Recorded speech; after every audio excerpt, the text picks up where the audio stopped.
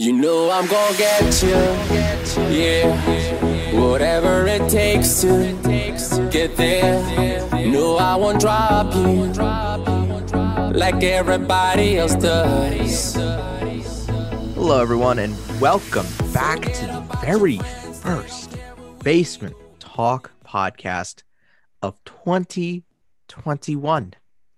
Kind of crazy that we are slowly but surely approaching the very first birthday of the Basement Talk podcast. I don't know when that is. I have to look, but odds are you will be hearing about it in some form or another. And I think the Christmas gift that maybe we alluded to, birthday gift, whatever you want to call it, we're just going to encompass it all into one, is the return of the Quizvitational. But we will be talking about that another time. But my co-host is back with us today, Jake Simone. Jake, Happy New Year, number one. Number two, I think that this is the show that when we redid the BTP and, we were trying to plan out exactly what we wanted to do, I think this was the show that you were looking forward to probably the most. Am I wrong? I think you'd be correct. I think maybe I assume you're alluding to the coaching carousel in the NFL. That is what I'm alluding to, yes. So I think I'm more looking forward to grading the hires rather than saying who I think would be the perfect hires for all the teams. But yeah, right. Definitely exciting. Gase is out of my life for good. I never have to look at him ever again on the Jet sidelines. And 2021, granted, it's not off to the best start for everybody, but for Jets fans, they have to be pretty happy that Adam Gase is gone forever. Yes, he is. He is gone forever, and I have not seen Adam yet. Of course, Basement Talk Podcast fans show. Go check that out if you haven't already. He had said that he was going to change his allegiance from the Jets to the Giants if Adam Gase was brought back for another year. So Adam's Jets fandom is safe, which I'm sure that he is more than pleased about. They were never going to bring him back. It wasn't.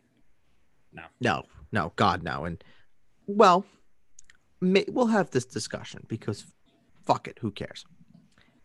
Are you of the mold that they need to be drafting a quarterback? I think I draft a quarterback at second overall. As much as it kills me, I do think Sam Darnold can be good. I'm not as down on him as most, but at the same time, his fifth-year option is next year for $25 million. Not really worth picking that up when you could kind of restart the clock. It just seems like the timing is right for the new head coach to pick his quarterback. You could build around him because, as we know, this team has many holes. So while the quarterback is on his rookie deal, we could build the roster around him and kind of grow at the same time he grows. And unfortunately, Sam got a raw deal. I wish him well. He's a great guy. And I think he still has a bright future in this league if he lands in the right situation with the right coaching and some playmakers around him. But just the timing doesn't add up for Sam, I don't think. I saw an article the other day before I ask you the penultimate question before we move on and break down what we're going to do. I saw an article the other day that had Sam Darnold being traded to Dallas. Yeah, I don't understand why would the Cowboys want him?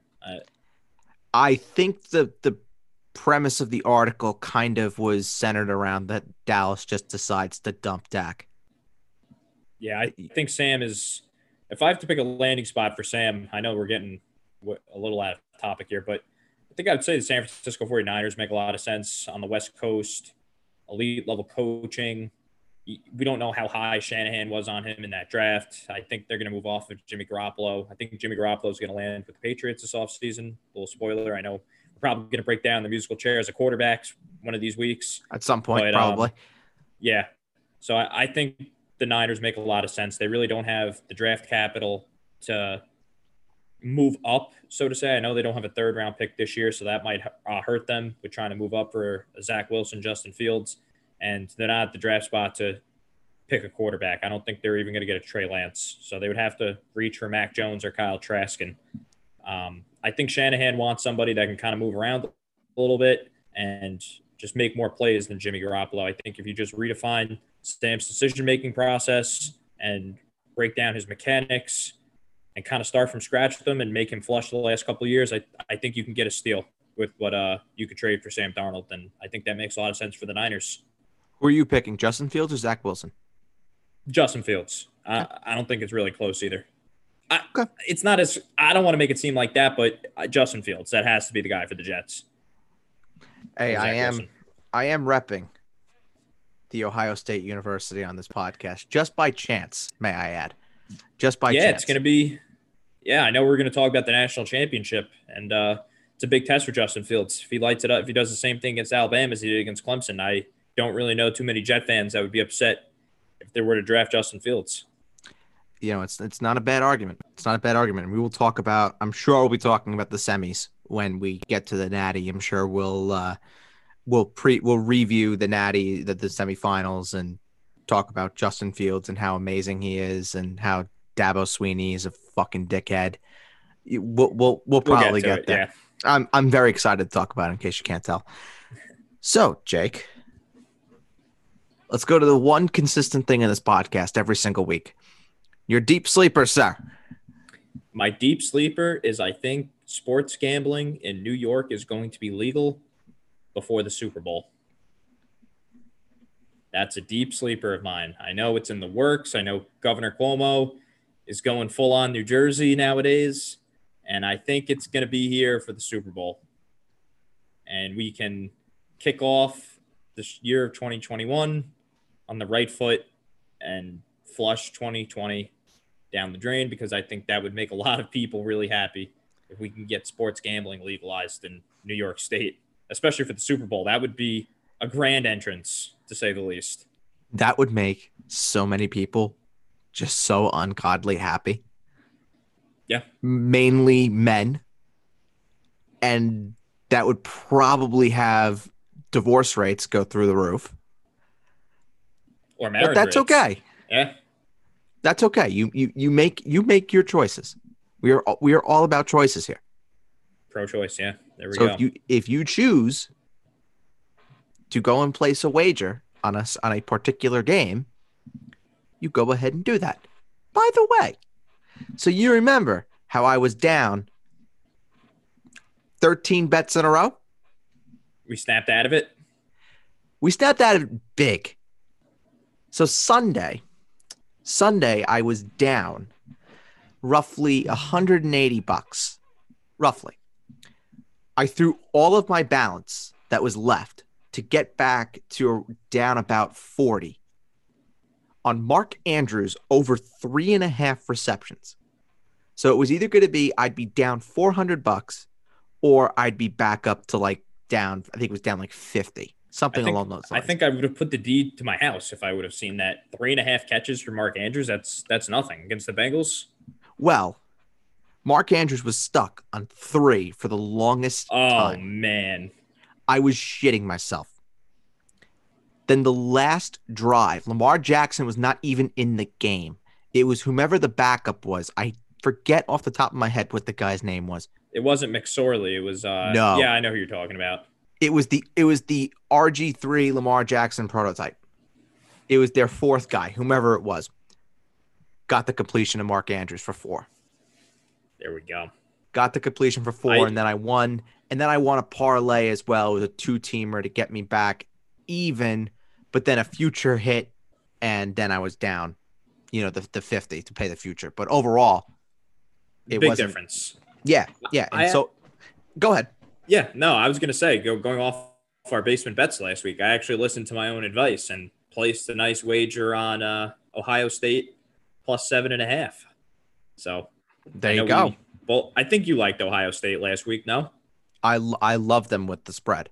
Yeah, love them. No, I didn't even bet on Sunday. I just placed it all on Ohio State. And if they lost, they lost. And it was a relatively stress-free night if you had Ohio State on those tickets, yeah. I got to say. After the first drive, I was like, well, I feel like an idiot, but. Yeah, I mean, if you went for any of the over-under action, I sincerely apologize. Because, my God, were both those games just the complete and polar opposites of each other.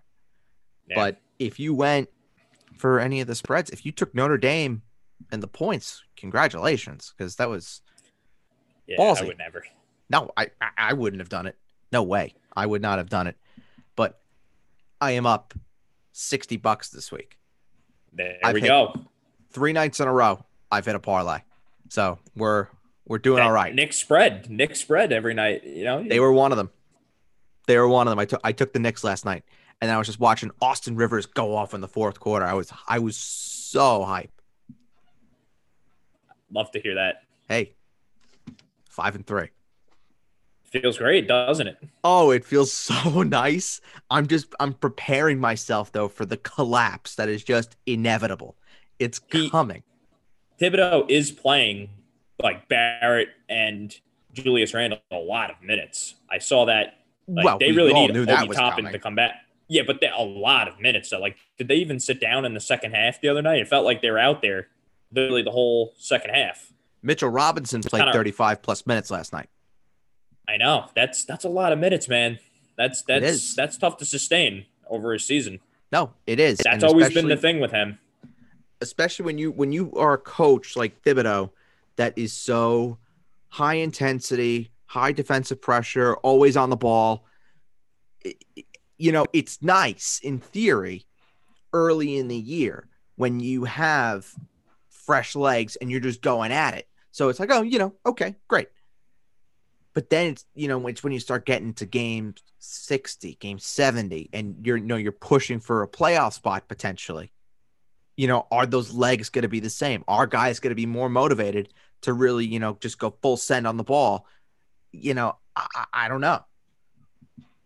But listen, I like what I see out of my Knicks. I'm happy. I'm rather I like it when you're happy.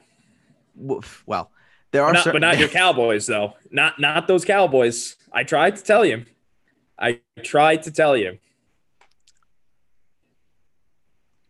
Sorry, I just needed to moisten up my esophagus for what I'm about to say. Okay. Is this your deep sleeper, or are we not? No. This is a personal vendetta that I have. I hope Andy Dalton gets launched to the goddamn sun. Everyone was saying how good he looked the week before. I don't know. I tried to tell everyone. It's Andy Dalton. Cowboys, why should people be surprised? God. Oh God. Well, see, I will make a confession on the podcast. I did not exactly have a deep sleeper, but then I was running through what we're going to be talking about. I was saying, shit, is there something maybe that happened that was highly controversial that everybody was talking about and are still talking about throwing games? Tanking. How could that not be the deep sleeper of the week? Doug Peterson had the right idea, man. That's exactly what the Jets should have been doing against the Rams. Yes. In week, whatever it was, up by 10 or whatever the Jets were up by. No problem. Let's throw the backup James Morgan in there and lose this game the noble way. Listen, kudos to Doug Peterson.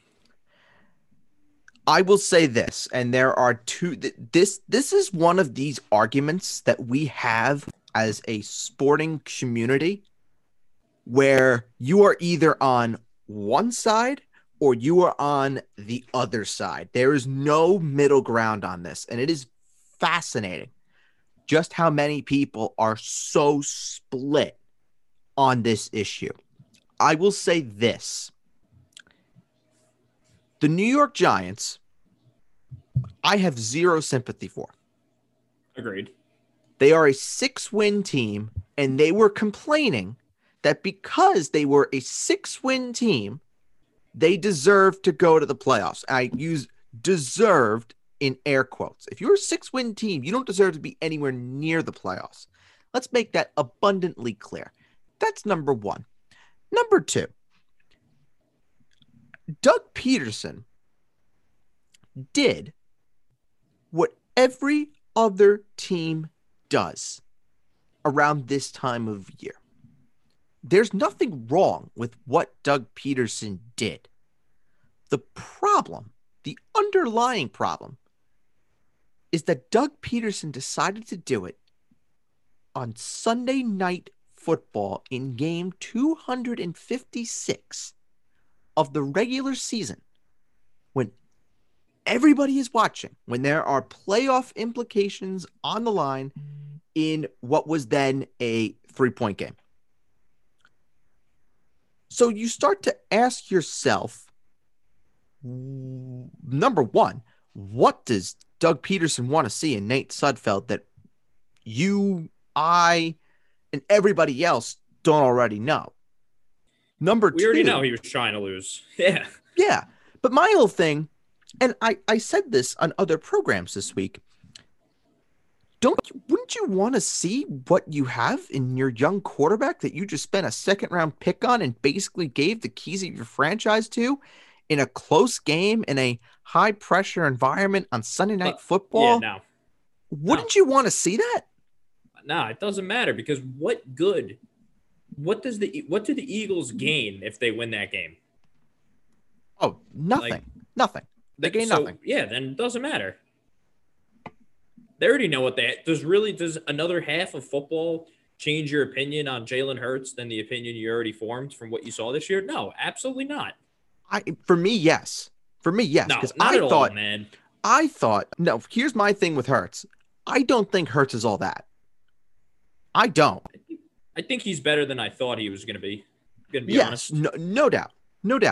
I think what I see in Jalen Hurts, he kind of reminds me of a Lamar Jackson-esque sort of guy, just bigger, obviously, and not as fast.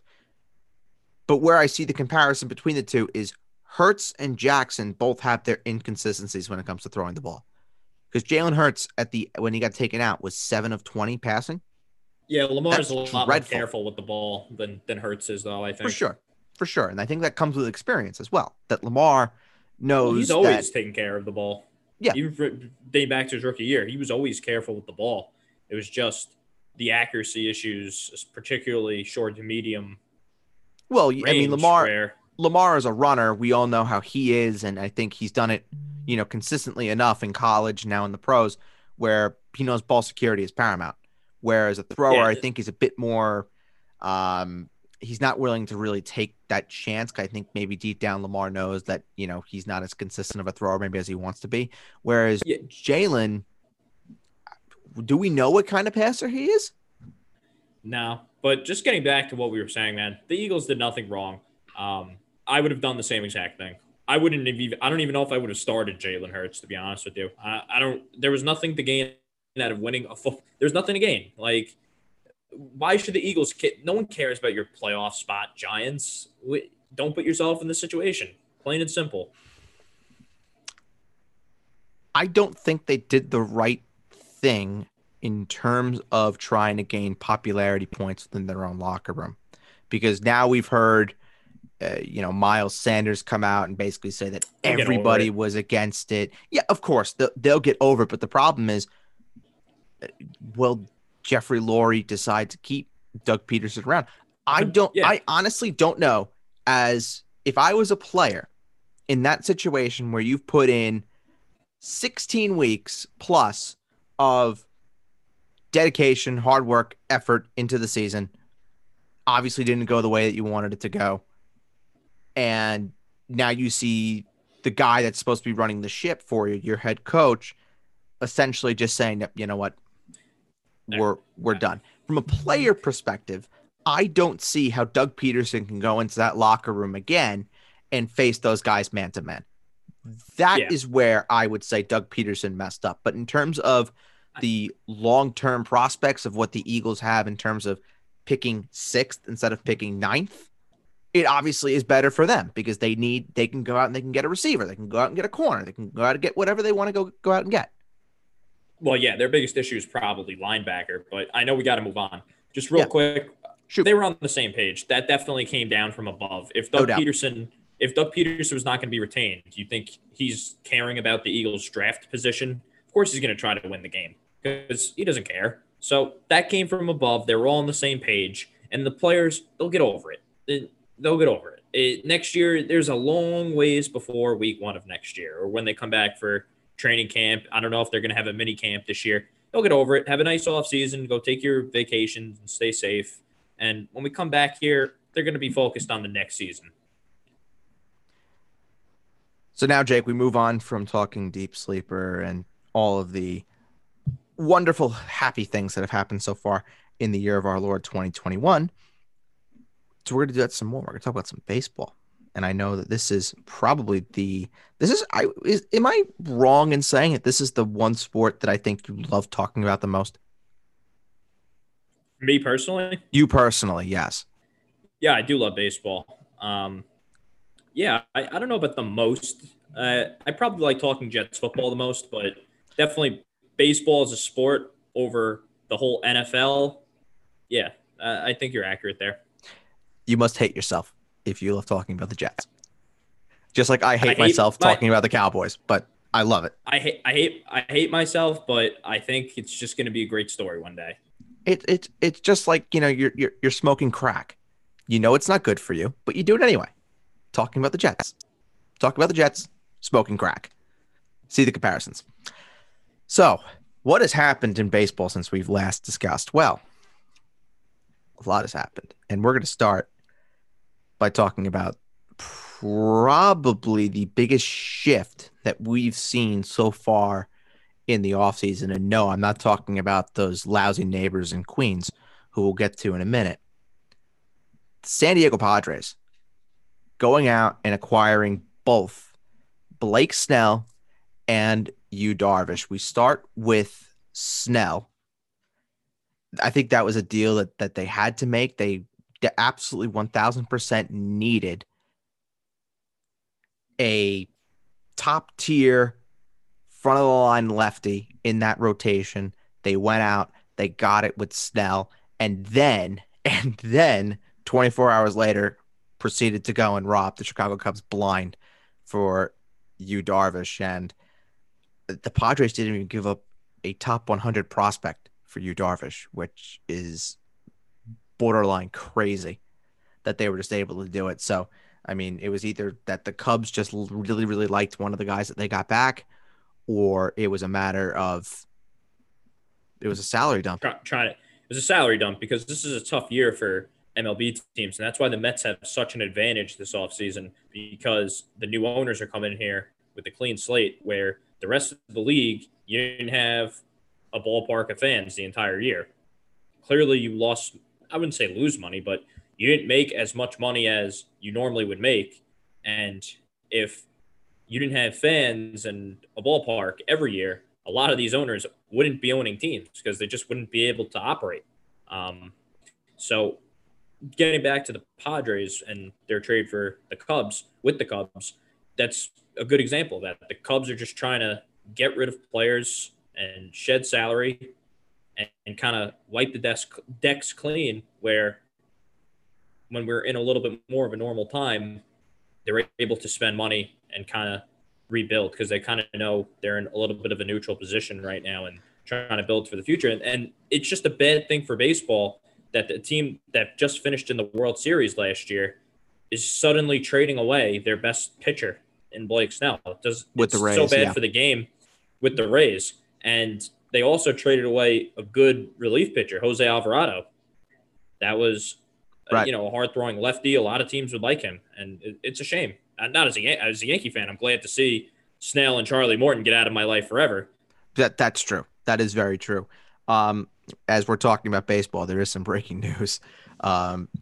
George Springer wants $175 million. That's what he's looking for, and it's looking like it's either going to be the Mets or the Blue Jays for Springer. Yeah, I think the Mets might pivot to Bauer now. I'm not going to lie. But where the whole thing is, though, the Mets rotation this year, they have Syndergaard, they have DeGrom, now they have Carlos Carrasco. I know I'm missing someone in there, no? And and then if you're plugging in a fifth guy, it would be Matz. Matz, he shouldn't be a lock, though, for the rotation. No. The Mets might get Trevor Bauer, man. I think it makes more sense to them. But we'll talk about the Mets in a minute. I just want to stick to the Padres for a second and go down this avenue now. Outside of the Dodgers, who we know what they're about, is there a team in the National League that you think can contend with the Padres and the Dodgers as the rosters are right now? This isn't putting into the equation if the Mets go out and get Bauer. I think I would say no at the moment because I don't think anybody can compete with the Dodgers in general in the National League. I think the Really, Dodgers you still think the Padres are leaps and bounds behind the Dodgers? I do. I think the Dodgers are by far the best team in all of baseball. Okay. Like they are, dude. They're like a generational type of team that we're going to be talking about for a long, long time. No, I think it's very fair to say. I think it's very fair to say, but I think that obviously they close the gap, but at the same time, you have to give the leg up to the Dodgers, man. You have Bellinger, Betts. You're going to get did they bring Justin Turner back already or no? They're working on it, but it's probably going to happen. It's probably going to happen. And you still have Clayton Kershaw. Bueller didn't even throw the ball that well last year for the Dodgers. He didn't. He was very average. Yeah. So, and then they're even working on that bullpen. I love what they did in the offseason by bringing back Blake Trinan, which we talked about in our offseason preview. Mm-hmm. And they brought in former Yankee Tommy Kahnle, who I'm a little disappointed the Yankees didn't bring back. Right, and if they can go out and they can sign Liam Hendricks, which they're talking about doing, a Brad Hand, Brad Hand. I think Brad Hand makes more sense for them. I think they need a lefty in that bullpen.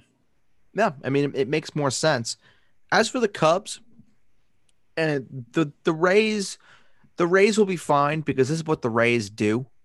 They always seem to, trade guys at the peak of their value and get players back. I think one of the more intriguing guys that the Rays got back in that deal for Snell was Francisco Mejia, who was former top prospect as a catcher. It'll be interesting to see if he's able to reclaim some of that, wonder and aura that he had when he was a top prospect, and people were calling him one of the best catching prospects in a very, very long time. I think he's shot, but we've seen crazier things with the Rays in terms of their magical healing abilities. The pitcher they got though is I'm sorry to cut you off there, but the pitcher they got, Luis Patino, he's going to be really good. He throws hard, and the Rays analytic team, there's something going on there. It's a lot like the Astros. He's going to be good. He's a good sleeper this year for all the fantasy baseball players out there. Like I could see him definitely. He got a little bit of a taste of the major leagues last year with the Padres, but with the Rays, I could see him really taking that leap with the new team. As for the Cubs, and this is where I kind of lose the connection because now I'm thinking about, what do the fans say about something like this?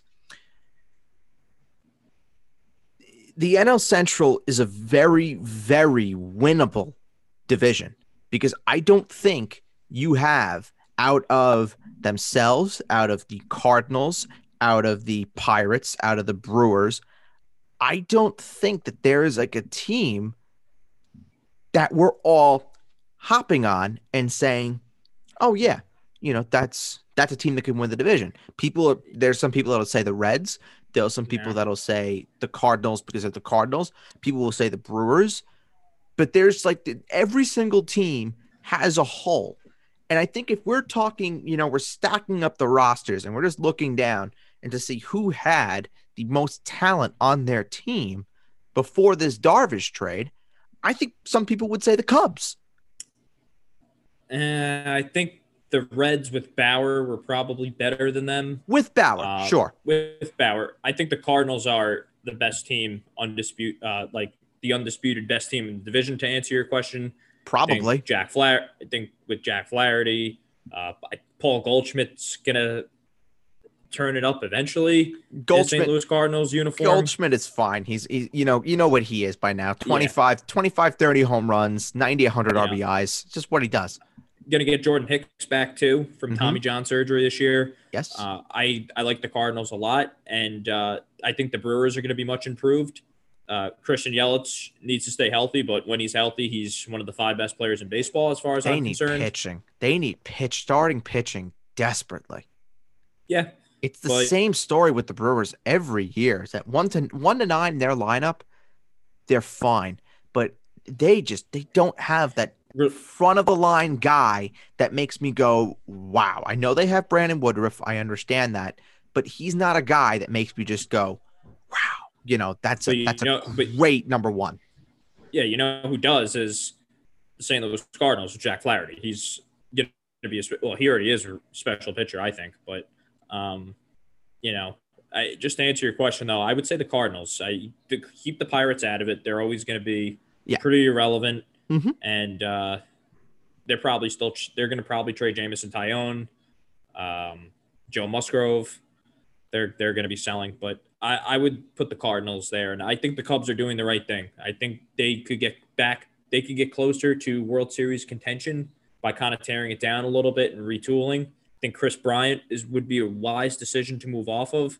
And when they're there, they should be competing for World Series, not just to be part of the dance in the playoffs and give their fans another World Series title to be proud of. Yeah, it's gonna be a tough one though to sell the fans of the Chicago Cubs on, for sure. Especially if it means a season where there probably could be a bit more losses than they waited 100 years. That's true. So they can they've peaked. The Cubs fans, they've peaked already. All right, so now let's go and talk about the noisy neighbors, New York Mets, of course. On what the hell's today? Thursday? I don't even know what day it is anymore. So on Thursday, the Mets, of course, traded for Francisco Lindor, Carlos Carrasco from the Cleveland Indians. The marquee name, at least, going in the opposite direction to Cleveland is shortstop Amed Rosario, who we speculated here on this podcast that if the Mets were going to go and make a move for Lindor, the marquee name in that deal would probably have to be Amed Rosario. But outside of that, Andres Gimenez is a good player. Yeah, but that was more of I think he arguably was the headliner of the trade.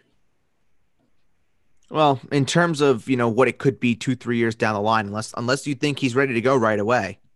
He's a good player. He played well for them last year.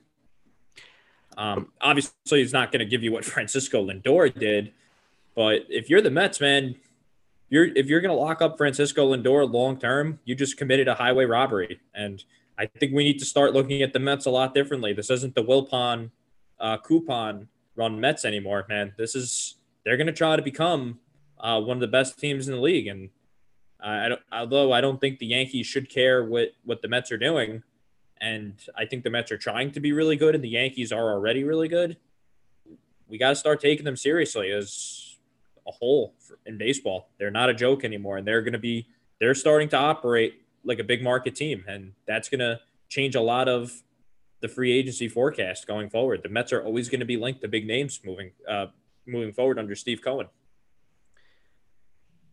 Whoever sanctioned this deal from the Cleveland Indians should be fired on the spot. This is highway robbery, no matter which way you look at it. I did not necessarily rate Amed Rosario like a lot of people did. I understand, throughout MLB circles that he is very highly rated, but for me, he just is never a guy that made me go, wow. Lindor and Carrasco. We'll start with Carrasco. Let's just say that his floor as a number 3 starter right now is a 3.75 ERA as a number 3, which is basically what he's done, his career average. I think that's fine. I think he's in a division where I don't want to say it's, a cakewalk by any means, but I think there is more swing and miss potential in the NL East for sure. Now, obviously, the quality of player is much better in the NL East versus the AL Central. When you're talking about now, Carrasco is going to be going up against guys like Bryce Harper, potentially going up against a JT Realmuto, Freddie Freeman, or Ronald Acuna, etc. but he's being asked to do this as a number 3 behind the best pitcher in baseball, hands down, far and away, in Jacob deGrom. And put your Yankee bias aside, he's the best pitcher in baseball by a million miles. I don't think so. I think Cole's right behind him, but continue. Are you saying that deGrom is still better than Cole, though, but you're saying that the gap is not as big? The gap's not as big, and okay. I think Garrett Cole's best baseball is only ahead of him, and I think as deGrom ages, it's all right. I know I'm going to get killed for it, but it is what it is. I'll be the voice of common sense and reason here. deGrom is the best pitcher in baseball, bar none. But then you have the reclamation project with Syndergaard. Who knows what he's going to come back and be like? So that's a big question mark there. You now have insurance behind those number 2 guys, which, let's be realistic, have the Mets really have had backup options in that rotation for when Syndergaard or deGrom are not going in those 3, 4, 5 spots? The answer is no. And now they're starting to really build on that. And the real question that I have here is, let's just say they do go and sign Bauer. And this is where we'll have now this Trevor Bauer Mets discussion. And now you have a rotation of deGrom, Syndergaard, Bauer, Steven Matz, and who was the Carrasco. Forgive me. Those are 4 righties in that rotation right then and there, with the lefty in Matz. And I think you'd probably have Drew Peterson ahead of Matz. Okay, so you put Drew Peterson in there over Matz. Fine. And any lefty that you want to put in there, you still can the Mets get away with having one lefty in that rotation? Probably, because the 4 righties that they have are really, really good, and at least 3 of them would be aces on any other team in baseball, in Bauer, Syndergaard, deGrom, if Bauer goes to the Mets.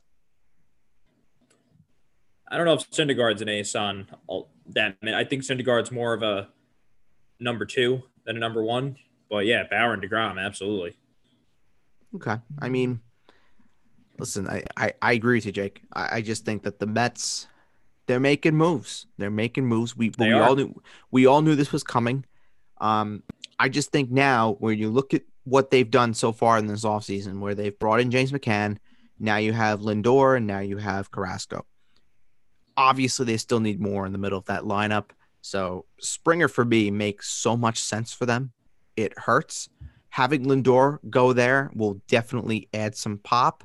Question is, will they put him in the middle of that lineup as a 3, 4, or 5 hitter? Will they put him as a 2? Would they have him as a leadoff guy, before McNeil? I don't really think so.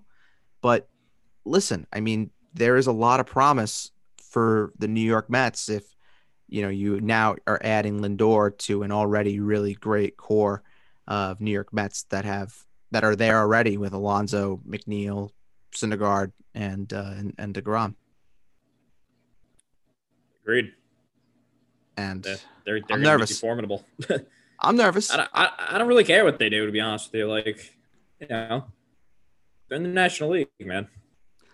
I care more about what the Red Sox are doing and the Blue Jays and the Rays are doing before the Mets, and good for them. They have passionate fans. They're a little brain dead sometimes. To the New York Yankees. To the New York Yankees. I don't want to talk about them too much because my agita will just go through the roof. If you don't know what agita is and you're not Italian, look it up. Just fucking sign DJ LeMahieu. Please. Please. Yeah, they'll go and give Aaron Judge $300 million, but they won't be able to go pay DJ LeMahieu. No. I would rather you pay DJ LeMahieu and just say to Judge, bye. No, stop. No. That's ridiculous. Don't. Bye. That's wrong. How is that wrong? Because he doesn't Judge play. He's a franchise player. LeMahieu is a complimentary player, dude, who's 32.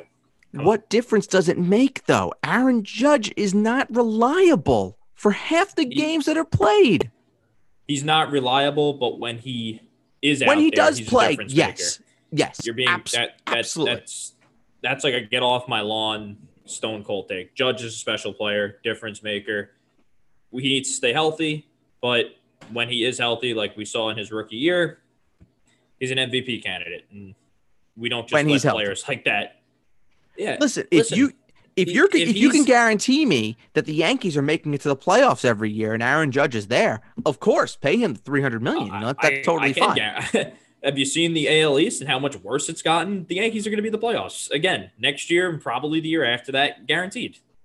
Even with the lack of pitching that they have, lack of pitching that they have. They have the best pitcher in the American League right now. Okay, Cole. All right, what's behind him? Severino's coming back. Granted, he's a question mark, but Tommy John surgery is not what it once was. I think Sevy's going to come back guns blazing this year, and I think he's ready to roll. All right, next. And then Tanaka's a free agent. We got to see what they do there. Montgomery showed you some things in the playoffs last year. I agree. I like capable. Montgomery. Davey Garcia, we saw some things from him too last year when he got a chance. Yep. And also Clark Schmidt, we saw him a little bit last year, but that doesn't really count. A full training camp, a full spring training. You put Clark Schmidt on the roster after 2 weeks or whatever it is. I don't know what the whole thing is about the 2 weeks extra year. He's their top rated prospect for a reason. Let's see what the kid's got. And how about Herman? And how about Domingo Herman? He hasn't thrown the ball that well in winter ball, but Herman, if he won 18 games for a reason, just 2 years ago. So I think the Yankees will be fine, to answer your question. They'll figure it out. Here's one for the Yankees, and this was one that I was actually reading before we came on, and I find this very intriguing for a lot of different reasons because, yes, the Yankees need the pitching. It's very blatantly obvious. But there are people out there that have said that the Yankees have the inside track if they want to go this avenue to sign Corey Kluber. Would you do that on a low risk 1 year, $1 million sort of deal where you have incentive laden bonuses, 15 starts makes X, 100 strikeouts makes Y, etc. I can't think of a bad 1 year deal. So yeah, but I would prefer for us to go down some different avenues. I would call the Pittsburgh Pirates and see what they want for Jameson Taillon. I agree. Or Joe Musgrove. I agree. Both of those would be a really good improvement and a solid number 3 starter than what James Paxton was giving you, because I think James Paxton is kind of shot now. I would not bring him back. Me neither. And I think they're upgrades over Masahiro Tanaka too. And I think Masahiro Tanaka should go play ball in Japan, because I think it's time's up with the Yankees. And I don't want to see Masahiro Tanaka in another uniform, but the guy was throwing 89 miles an hour last year. Yeah. We can replace him. What about J Happ? You want him back? Next question. Just we move off the subject now. I knew you'd like that one. I knew that would bring a ripe smile to your face. Oh, God help us. Next. So we'll move on from one team that provides you angst to another team that provides you angst with the New York Jets in our coaching carousel segment. So what we're going to do for this is there are, as of right now, as of time of recording, there are 6 openings. Jacksonville, Houston, Atlanta, the Jets, Detroit, and the Chargers. We're going to go through each of those teams, talk about who would best be fit to go in there and be the head coach of those teams. Obviously, there's been a lot of reports linking, a lot of top candidates to certain jobs. Namely, the first one we'll talk about is Jacksonville. Urban Meyer has been heavily linked to that Jacksonville job. We may not necessarily say Urban Meyer is the best fit for the Jaguars. I know I won't, because for me, a guy who's taking, 2 Lipitor a day should not be coaching on an NFL sideline. Let's make that abundantly clear. But we'll go through each of these teams. We'll talk about what they need in terms of a coach, what what specific strengths they should be having in that area. So yeah, let's just go right into Jacksonville. And Jake, I'll let you take the first one here. The best fit for the Jacksonville Jaguars is blank. Is Urban Meyer. It's Urban Meyer, and I'm going to explain to you why. Please do. Because it's more about the overall fit. So I get it. Shad Khan has this weird theory of him having control of the roster. That can't happen. If that's the case, then no. But I think if you're hiring Urban Meyer and you're paying him the $12 million a year that Urban Meyer wants, I think Shad Khan is going to, do what's best for the franchise and let Urban Meyer pick the guys he wants to go to war with every Sunday. And just Jacksonville needs an identity. And you're getting Trevor Lawrence. You kind of need that rock star head coach that's going to come in there and give you some excitement. Jacksonville, to me, is more of a college type of atmosphere where Miami is Florida is really a Miami Dolphins state. And Miami is a professional sports town.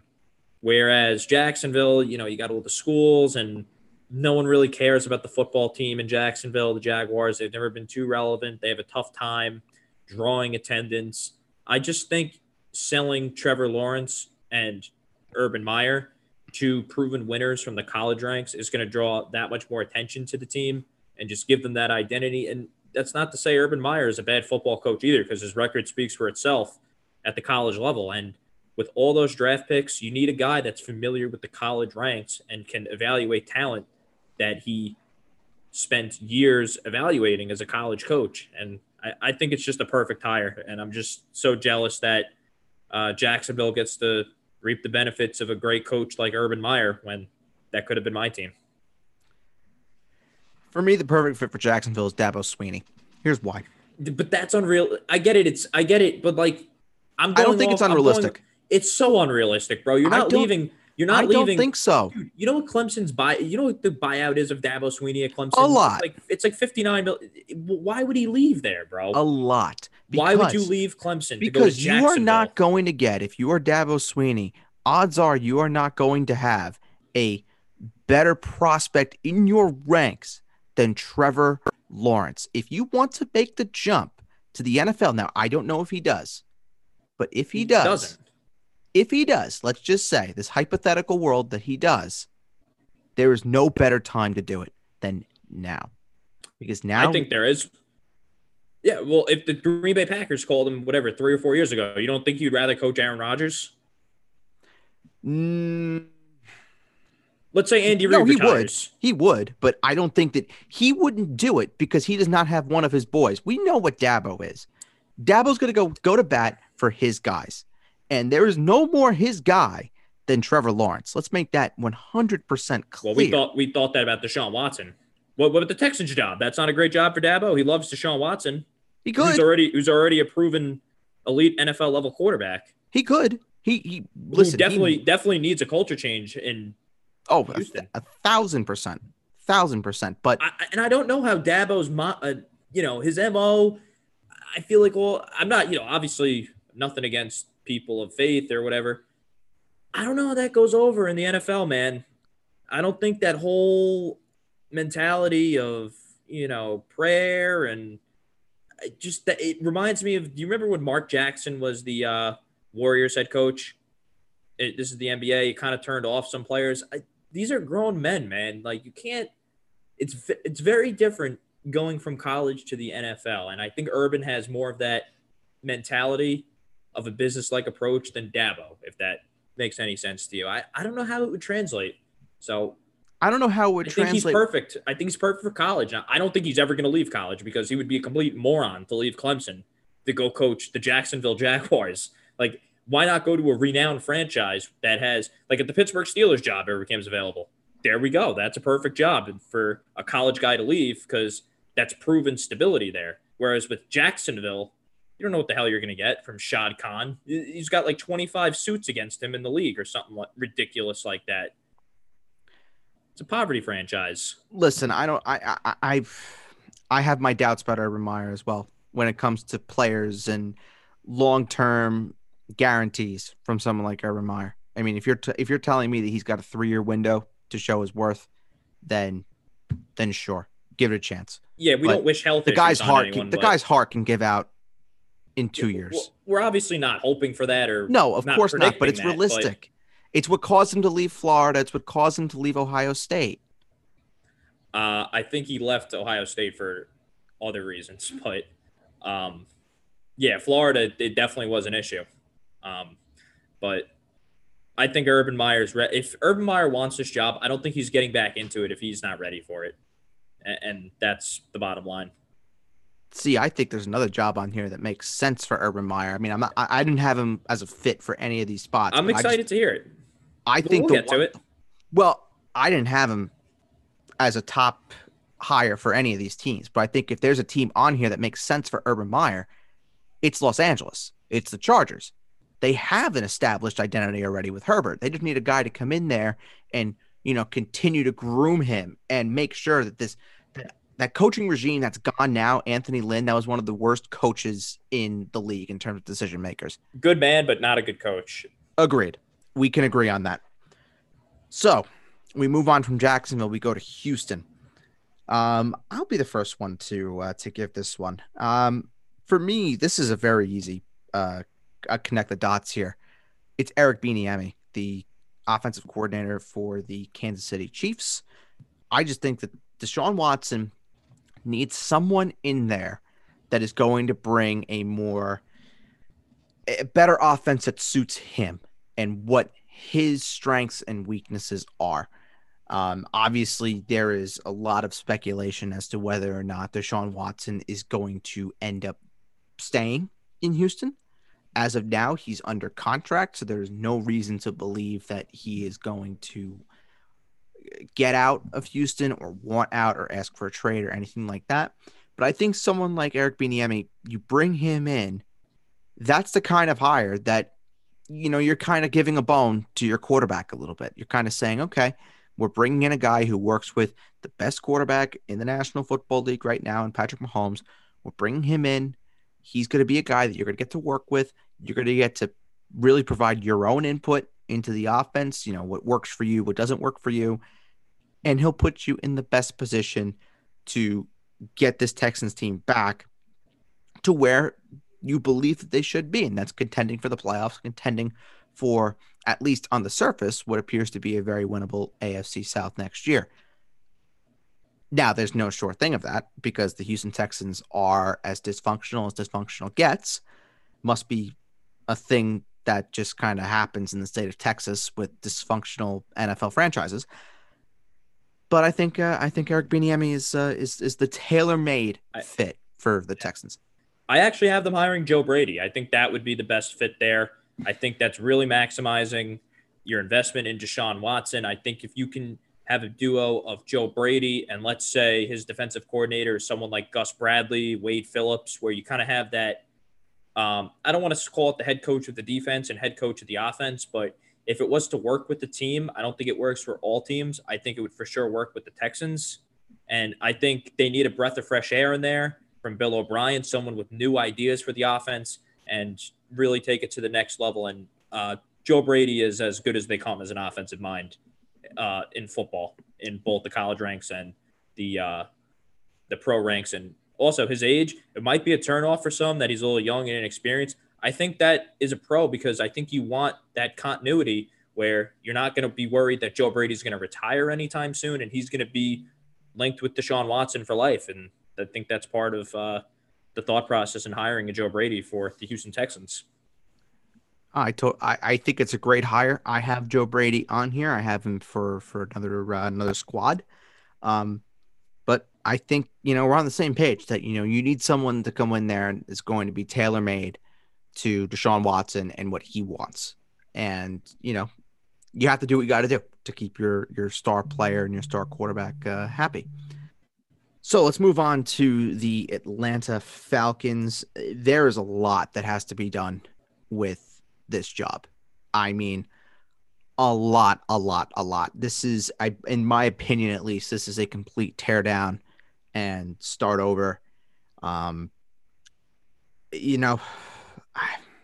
I don't want to be boring. I really don't. But I think the best fit for the Atlanta Falcons is sticking with what they had. And I'm going to say Raheem Morris is the best fit for the Falcons. I think the Falcons responded very positively to Raheem Morris. They played much, much, much harder than they did under Raheem Morris than they did under Dan Quinn. And I think Raheem Morris, that for me seems like a fit for him, but that is not a situation that I would want to be in, because I could really see Atlanta just deciding to say, you know what, gut the whole thing, trade Matt Ryan, trade Julio Jones, see what you can get for them, and just start this rebuild all over again. Yeah, I would try to run it back with Matt Ryan and Julio Jones. I don't think Atlanta is as bad as people think. I would not keep Raheem Morris there. They still blew leads left and right in Atlanta. They have to move on from that whole Dan Quinn era. I think they need an offensive-minded head coach to kind of take Matt Ryan to that next phase of his career. And this is where I think the perfect fit is for Eric Bieniemy. I think he needs a veteran quarterback, and his lack of – Eric Bieniemy's a bright offensive mind. There's no doubt about that. But Andy Reid's not following him along. And I think he kind of needs someone with experience to kind of help Eric Bieniemy transition to being a head coach in the NFL to make that the perfect fit for Eric Bieniemy. And I think that's a great match right there. Matt Ryan and Eric Bieniemy working together, and the Falcons need a leader. They need to hold each other accountable for the blown leads for the past couple of years, and someone that's really going to fire up the troops. And I think Atlanta's not that far away. I get it. You could disagree. I think they have a lot of talent. They have a lot of overpriced stars, particularly on defense. But this team should be competing for their playoff spot. I think so. We even saw it this year. We saw it this year at times. And if they hold on to leads, they're right there. How many close games they lose this year? Good amount. So those games could go either way. It's the same thing with the Chargers. Like they're right there. This team is in just such need to just tear it all down. I don't think you do that just yet. I think you could do that in another year or two. You could draft a quarterback at number 4 and let him sit behind Matt Ryan for a year, kind of like what the Chiefs did with Patrick Mahomes and Alex Smith. That could be an option. And I know Eric Bieniemy was there for that whole experiment, so he definitely has experience kind of working behind the scenes with the younger quarterback. But in terms of a leader, holding people accountable, leading men, along with the veteran quarterback, I think this is a great fit for Eric Bieniemy to kick off his head coaching career. Do we – and this is a tough question to ask because I know that none are the same. But when you look at Matt Nagy, when you look at Doug Peterson, you look at now Eric Bieniemy, all coming from the Andy Reid coaching tree of Kansas City offensive coordinators that now become head coaches. 2 of them have not been super successful. One did win a Super Bowl, but outside of that, you know, you're not really seeing a lot from Doug Peterson. Is there some concern maybe that, you know, you're hiring another Andy Reid assistant? And No, because the difference between Bieniemy and Doug Peterson and Matt Nagy, players absolutely love Bieniemy, and they rave and rave about his leadership traits. I think that is a big part of being a successful head coach. You could have all the good ideas in the world. It does not matter if you don't have people behind you. I think Bieniemy has that about him. And also, those 2 were the quote-unquote quarterback guys. Eric Bieniemy's a running backs guy. He was a running backs coach in Kansas City. So I think if you can get a coaching staff with Eric Bieniemy as the head coach and his offensive coordinator, Mike Kafka, who was the quarterbacks coach in Kansas City, I think you're off to a great start there. Bieniemy definitely does not concern me about the Andy Reid coaching tree. I think he's the exact opposite personality-wise than Nagy and Peterson. It's time for the New York Jets. I'll give mine before I let you have yours. You know, this is a tough one because I think it's very clear that the Jets need an offensive-minded head coach, clearly. So if you're looking at the top options that are out there, Joe Brady is an option. Matt Campbell's an option. Arthur Smith is an option. I think they need someone, though, that's going to be working with whomever their young quarterback is going to be, whether it is going to be Sam or whether it's going to be Justin Fields or Zach Wilson, whomever it's going to be. Brian Daboll's that guy for me. Yeah, I think Dable would be a good choice. I don't think he's the home run hire, No, so to say. neither do I. But very hard to get upset at that if you're a New York Jets fan. Certainly get behind Brian Dable. Definitely. And we saw the Buffalo Bills this year and how he's worked with Josh Allen to really work with his tools and really mold them into a perennial quarterback every year that's going to be in Pro Bowls, All Pros, MVP. But I think the Jets need more than an offensive mind. I think the Jets need an identity. I think the Jets need a culture change. I think the Jets need excitement. I think the Jets need a name that's going to hold everybody accountable and that's going to command the respect of his players. There's kind of a 1A and 1B to this question. You're going to kill me for this. I think Jim Harbaugh would be a home run for the Jets. That's my choice. We talked about this one. I think he would be an instant rock star in that building. I don't think he would settle for any of the nonsense that I've seen the last 10 years since Rex Ryan has left the building at Florham Park. And Joe Douglas has a background with the Harbaugh family, obviously hiring John Harbaugh in Baltimore. So I'm sure him and Jim have crossed paths from time to time. So that's just something to think about there. And everywhere Harbaugh's gone, no matter what you want to think of the job he did at Michigan this year, granted it wasn't good enough, but look at the quarterbacks he was working with. And it was a very quirky season too, where we didn't even know if college football was going to be played this year. Everywhere he's gone, he's turned the program around. Look at what Michigan was before Michigan hired Jim Harbaugh. They're now at least a respectable program where they're relevant again. Look at the Niners before Harbaugh took them over, took them to the Super Bowl.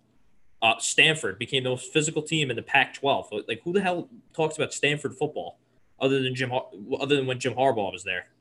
So I think that would be great. If they can't land Harbaugh, he wants to go back to Michigan. I think you have to bring in a Matt Campbell, Pat Fitzgerald type. I think they need more than just an offensive leader.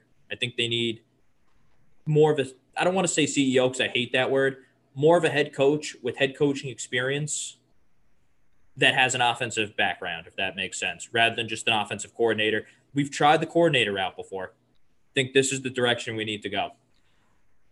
I think if you were to go out and Matt Campbell, I like. Pat Fitzgerald, I love. I like them both. I don't think we're going to get Pat Fitzgerald. Neither do I. I think he wants the Bears job. I don't think we're going to get Matt Campbell either. No. I think the most realistic of those three choices is Jim Harbaugh, and that would have me beyond excited because at least that shows me that the Jets are. That would show me that we're just done settling for nonsense, and we're going to bring in someone that's coming here to win and is not going to put up with this nonsense that I've been watching since Rex left in was the year 2014. Well, since the 2010 AFC Championship game. Well, if Harbaugh signs that new contract with Michigan, that's kind of off the table. Well, there's a reason why he hasn't signed it yet, I think. He wants to see what's out there. And I listen, I have no problem with if the Jets want to go out and sign Harbaugh. I think that despite all that he is, and there are a lot of words that I can use to describe Jim Harbaugh, the one thing I will give him credit for is, like you said, Jake, he does know how to build a foundation for a program. Yep. That's what he does know how to do, and he also knows how to lose to Ohio State very, very, very well. Well, who doesn't lose to Ohio State? True. Everyone loses to Ohio State. Everyone loses to Clemson. Everyone loses to Alabama. That's what we're getting on him for? Well, he doesn't beat Penn State either. There's some good Penn State teams. Some good Penn State teams. Some good Penn State teams. Fair. But I wouldn't be obviously opposed not this year, but I wouldn't be opposed to it if that is the route that they go. Anybody that hires Urban Meyer is getting an automatic F for me. I'm sorry. I love Urban. I love him. He's given me some of the great sporting moments of my life, but that would get an F for me. Just putting that out there. So you think Dable is a better? Why do you think Dable would be? I'm sorry to spend so much time on this. No. I'm fascinated to hear what you have to say. Why do you think Dable is a better fit than Urban Meyer, than like a Jim Harbaugh, Matt Campbell, Pat Fitzgerald? I think that I've considered the realism behind this one, whereas Dabo was more of a connect the dots. I understand it's not necessarily 100% realistic, But Dabble, I think, is a realistic hire for the Jets. Number one. Number two, it takes basically the crafter to their biggest division rival now with Buffalo, away from Josh Allen, which, Brian Dabble and Josh Allen, we know the relationship that those two have and what Brian Dabble has been able to do with Josh Allen. You take Dabble away from that. What is Josh Allen now? You can people can ask that question. I think it's a very fair and honest question to ask. I'm a big Josh Allen guy. I've been a big Josh Allen guy from the very beginning, and I don't think it would change much, but it's a very fair and honest question to ask. So if you want a guy that's going to go in there and has a proven track record of grooming and producing and building up a young quarterback into a franchise quarterback, which is exactly what the Jets are looking for, that's why the Dabble one makes the most sense to me.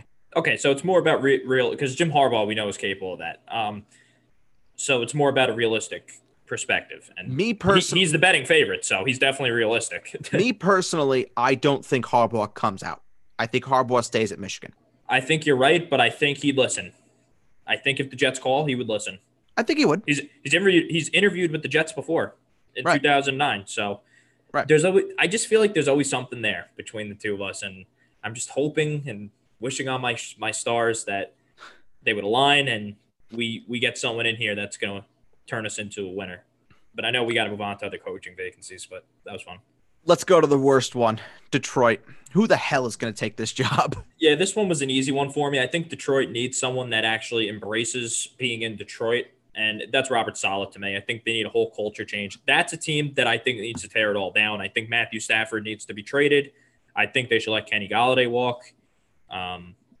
What else they got to do? Trey Flowers was a complete and utter disaster of an offseason signing. Maybe try to find a way to get out of that contract and tear it down. Maybe draft Trey Lance, Zach Wilson. Maybe move up if you have to.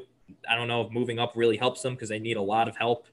So that job, I don't know who would want other than someone that has a lot of ties to the Michigan area and would embrace being in Detroit, which isn't common. So they have to find someone that wants to be there. So I think Saleh makes a lot of sense, and he'll get them to play hard and help develop the young core that they're hopefully going to bring in to rebuild this football team. That's the guy I have written down. Literally to a T, Rob Saleh. That's the only guy that I see as the textbook perfect fit for Detroit. The only other guy that I thought of here was an Arthur Smith, but I think they need someone that is more QB centric than Arthur Smith, who we know is more running back friendly. So unless you want to bring in someone that'll help DeAndre Swift become Derrick Henry, then go hire Arthur Smith. But yeah, Rob Saleh, that one for me makes the most sense. And like you said, Jake, that would be a blue collar football team in Detroit. Absolutely. and it's a hire that I think makes so much sense. He's going to do a lot of what Brian Flores did to the Miami Dolphins. That's who he kind of reminds me of. I agree with the Miami Dolphins. So I agree with you. Yeah. And I think Brian Flores is an outstanding coach. Outstanding. But the problem is Tua sucks. That's the problem. Yeah, I think their offensive schemes in general suck, but Tua hasn't really shown anything where you go, wow. Nope. So that's a different argument for another day. It most certainly is. So, last one on our list. It is the Los Angeles Chargers. We have been waiting for it since the very beginning, and here it is. Joe Brady. This is the one that makes the most sense for the Los Angeles Chargers. Put 2 and 2 together. We saw what Joe Brady did with a young quarterback named Joe Burrow at LSU. This is the guy that ended up going number 1 overall in the same exact draft as Joe Burrow went as Justin Herbert went number 6 to the Los Angeles Chargers. You pair a young, lively, offensive-minded head coach in Joe Brady with probably, in my opinion, the best-looking young quarterback from this rookie class. I know Burrow did what he did, but Herbert broke every quarterback rookie record that there was. And you could say game script, you could say whatever it was, but Herbert looked terrific doing it. And I think that's the point. In what I'm trying to make here is you now have Brady coming in with Justin Herbert now, and you kind of do what the Rams did, who you happen to share a stadium with, by the way, with McVay. And this is an a la Sean McVay hire as it possibly gets. So you would have Sean McVay, Joe Brady in the same building in Southern California. And it makes so much sense because you need a guy that's going to continue to progress their young quarterback. And this is what Joe Brady does. This is what he does. Joe Brady to the Chargers. Easy. Yeah, that would definitely be exciting. I have a little bit of a different opinion of what they're going to do rather than I think would be the best fit for them. Please share. I think Brian Dable is a great fit there. I think that's who I had going there. Obviously went to high school with Chargers general manager Tom Telesco, so there's some familiarity there. That's true. I think, like you alluded to with Joe Brady, Brian Dable has proven that he could develop a franchise quarterback as well and has a little bit more coaching experience. He's been around the league much longer than Joe Brady. But I think the Chargers are a little bit like the Cincinnati Bengals, and I think they're pretty cheap. And I don't think they want to take the offensive coordinator away from – like, do you really want to switch up your whole offensive staff with Pep Hamilton? And I forgot the offensive coordinator's name. That's pretty stupid. I probably should have had that written down. But they like him a lot. So the issue really wasn't Justin Herbert. The issue was late in games, you weren't getting first downs. Your defense was out of whack, blowing leads, a lot like the Atlanta Falcons. So I don't know if they're going to really want to make wholesale changes. So what I think they're going to do is you're going to get a kick out of this one. I think they might hire Jason Garrett as their head coach. I think there is a little bit of validity behind there because I think, I'm going to be honest with you. I don't think Jason Garrett's as bad as you think. And are the Cowboys better without him now? No, because they hired the wrong guy. Okay, but is Jason Garrett that bad of a coach though? He's not like Adam Gase. As an offensive coordinator, he's fine. As a head coach, but they're going to do but I think the Chargers are ultimately going to do what the Cowboys did this year, bring in Mike McCarthy. We're going to keep Kellen Moore. So I think that's kind of the mold that they're going to go down. Another name to keep an eye out for, another name that might make you laugh, but he's well respected around the league. Do I want the Jets to hire him? Absolutely not. How about Marvin Lewis? Oh my God. When you said I was going to laugh, I thought, who could this be? Who is this guy? Who's the guy? But those are the kind of guys that I think the Chargers hire. If that makes sense, is like a Jason Garrett, a Marvin Lewis, very guys vanilla, that just want to get back. Hires. Exactly, guys that just want to get back in the league, and I don't think they want to switch up their whole entire offensive coaching staff. They haven't come out and said anything yet. And honestly, why would you want to shake up your staff? That might Justin Herbert hearing more voices. Do you really want to mess up a good thing that you had going with the kid? But I would bring Brian Dable in because I think Justin Herbert could be that much better with Brian Dable. But I don't know if the Chargers are going to think that, though. And by the way, Pep Hamilton, if he shakes free from the Chargers, he needs to be on some radars this offseason. He did an outstanding job there. And Jim Harbaugh assistant, by the way. Okay, go ahead, move on. The offensive coordinator, by the way, that you were looking for? Shane Steichen. Okay. That's the name of the guy. Shane Steichen. I think I'm pretty sure I heard the name Steichen, but yeah, Steichen? It could be Steichen. I think his name is Steichen. I heard it the other day. Steichen. So it could be Steichen. Could be.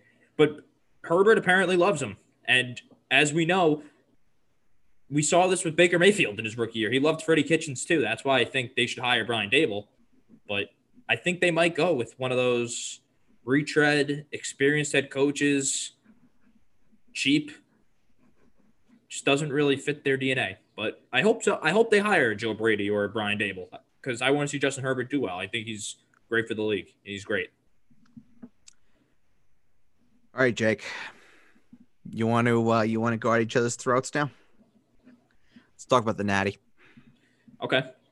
So before we get into actually talking about the national championship, I want to talk about the semis. Obviously, Alabama took care of business as we all predicted versus Notre Dame. Not really a huge surprise that Alabama were very comfortable in that matchup. And Jake, did we, and I asked this question very loosely because I don't think we did. I think we know all that there is to know. But did we learn anything about Alabama from that Notre Dame game, good or bad? No, we know they're about to get that much better, though, with Jalen Waddle coming back. If he comes back, yeah. No, he's coming back. He's coming back for Monday. Get ready. I know we're going to get into our predictions, but I think they're going to be that much better. And the other thing that we learned is Devonta Smith is by far the best college receiver in the country. And I don't know how I saw Sean Wade attempt to play defense for Ohio State last week against Clemson. He was playing defense in the parking lot. That ain't going to fly with Devonta Smith. And it's going to be a long night, to say the least. Did I not say Devonta Smith was going to win the Heisman?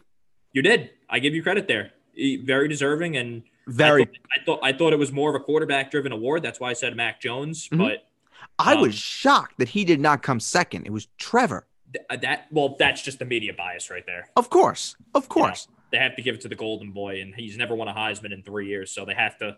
Yeah, that I don't. They have to give him. They have to give him a silver medal. Exactly. Yes. Absolutely ridiculous that Trevor Lawrence didn't play a month. I don't even think he should have been a finalist for the Heisman, let alone finishing in second place. You're telling me. I completely 1,000% agree with you. He should not have even been in the discussion, quite frankly. Yeah, I didn't learn anything about Alabama. Nick Saban has said that they don't know what the deal is with Waddle yet. Jake is going on record and saying that Jalen Waddle is going to play in the game. He's going to play. I can see it. For full disclosure, it is not confirmed as of yet, and that is coming from the mouth of Nick Saban. Ohio State, Clemson. I want Nick Saban to come out and say that he ranked Ohio State 23rd in the country. That'd be great. That'd be awesome. That stupid. Saban is not that stupid. No, we saw but I would love it. It'd be great. We saw that from a mile away. We should have had some kahunas and bet on the Ohio State money line. On the money line. Yeah, we should have. We saw it coming the entire way, and just the Ohio State offensive line, folks, is no joke. They completely dominated that game in the trenches and gave Justin Fields made some great throws, throwing lasers all over the place. Other than when he was illegally hit by that guy from I don't know his last name, but Statsky or something like that. Statsky, yes, whatever his name is. He's whatever. Was Justin Fields hit the rest of the night? No. I think he had all day. I think he could have made a phone call back there in the pocket on some of those touchdown passes, and we clearly see. We talked about it last podcast. He's a different quarterback with Chris Olave. Mm-hmm. Wide he right. made the difference. He made a huge difference. And going to Trey Sermon, then Master Teague has been paying off for the Buckeyes. They found themselves an identity, and this guy Trey Sermon, he's going to be flying up some draft boards. I think if he has another performance like he had, and even out of the backfield catching the football. When do we see the Ohio State running backs really get involved in the passing game? You don't really see it too often. They're even using their tight ends too. The only one that I can really remember that was pretty consistent with catching the football was Zeke, because it was Zeke, generational kind of running back talent that he could do all. I love J.K. Dobbins, but yeah, Zeke was great. Yeah, Zeke was the guy that I could consistently say was catching passes out of the backfield. Not even J.K. It wasn't even consistent with J.K. Dobbins as much. Zeke, it was pretty consistent, but Trey Sermon has looked unbelievable. And I didn't think that Ohio State would just be able to throw their way around the field like they were able to do. I know we're transitioning to Monday, but that ain't happening on Monday night. It's a different animal. No. So, it is a completely different animal. that Ohio State are going to be going up against. This is consensus the best team in the country, the most consistent program that there's been in the last 10 to 15 years of college football in Alabama. Look, it really, for me, the key to this game comes down to Justin Fields. If Justin Fields is right and he is able to read the Alabama defense, the Alabama secondary can be had. It can. That seems like the strength of their team, though. Yeah, Patrick Surtain, the second as the high draft pick in the NFL draft. And that's what a lot of people in college football were saying, was that that's why it's such a big test for Fields, because Alabama's strength is their secondary on defense, if that makes sense. It is. So, no, it 100% is. But it can be, it has had moments, though, like we saw against Florida in the SEC championship game. That's a good example. Florida was moving the ball. Yeah. Without much effort. So I agree with you there. But you were right, though. If Fields is 100% healthy with those ribs, it's going to be a ball game, I think. And I don't know, though, Jake, if it's going to be an air show, so to speak, from Ohio State. I think that is the way that Ohio State can win the game, is if Alabama does not defend the big play, because we saw it against Clemson. It was just big play after big play after big play, from Justin Fields to pick whatever receiver you want, Olave. I don't think that's going to be the same thing. I think they're going to have to be more prolonged, longer drives from Ohio State, keep the Alabama offense off the field, if Waddle plays, keep Waddle, Devontae Smith, Mac Jones, and Najee Harris, keep them off the field. So we'll see a bit of Trey Sermon. I am sure of that. But what happens if Alabama goes up 14-0 and Ohio State has to? No choice. They have to start throwing the ball. They have to. And what does that do to Justin Fields? For Alabama, I mean, this is pretty simple. And I hate to be the guy that says, "Oh, the keys to the game are the quarterbacks," but Mac Jones has got to be able to do what he's done all year, and that is just be smart. Do not try and play hero ball when you have Jalen, Devonta Smith. I think for me, the way that I would go is using Jalen Waddle as sort of a decoy, where you kind of take guys off of the line of scrimmage. They have to back off, play deeper in coverage, and that allows Najee Harris to just have his way in the trenches. Yeah, I do think he'll be more of a decoy, because obviously he's not going to be 100% if there's even any doubt of him playing in this game.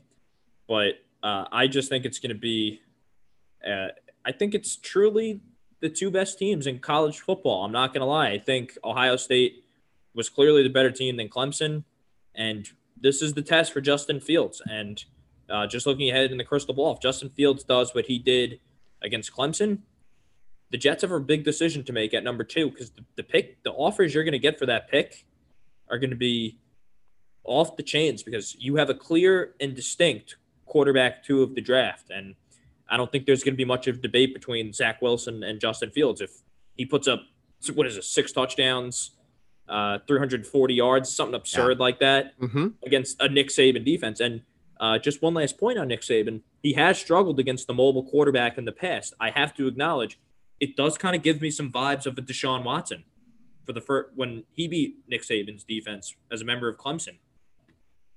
Sure. So it's going to be an interesting game, but I think the Tide will pull through. I'm going to do the same thing that I did when I picked Clemson. Ohio State pulled through for me. I'm going to do the same thing.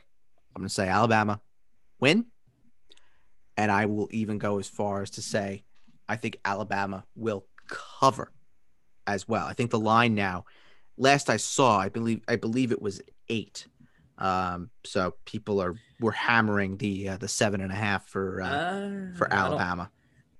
I would prefer 7 if I could buy that down a point. If you could buy it down a point, I would prefer 7 as well. Yeah. As we look at, it is 8, by the way. Okay. Over under, it's at 75 right now. I kind of like under. I know it's a little bit of an unpopular take, but that's a lot of points, and it really takes one slow quarter And like you said, if Ohio State is to win the game, I feel like it kind of has to be an under because I think a shootout definitely favors Alabama more now. I think so. So I definitely think so. I think I'd say it's tough for me to take an over 75 points, man. I got to say. So I think I would go under, but I don't think I would touch that line because it really could go either way. No, I would not touch it either. If you're looking for a value sort of play, the history of Ohio State as an underdog is well known at this point. They are very, very, very good when they are not favored. If you want to throw good money on Ohio State money line, it's at plus 240 right now. I think that's great value. I would not touch Alabama money lines at 305. No, would not touch that. The value is with Ohio State. We're in agreement there. Yeah, I think that is the way that smart money would go. So that is going to be it for the Basement Talk podcast. Of course, you are here. Of course, you are listening to this program.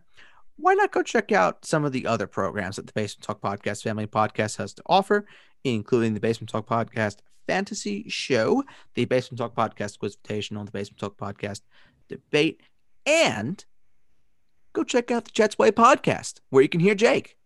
Go do it. Why not? Subscribe to him. Let him know that you were sent by the Basement Talk Podcast. It'd be wonderful to have your support in that endeavor. So, for Jake, I'm Bird. Bye-bye.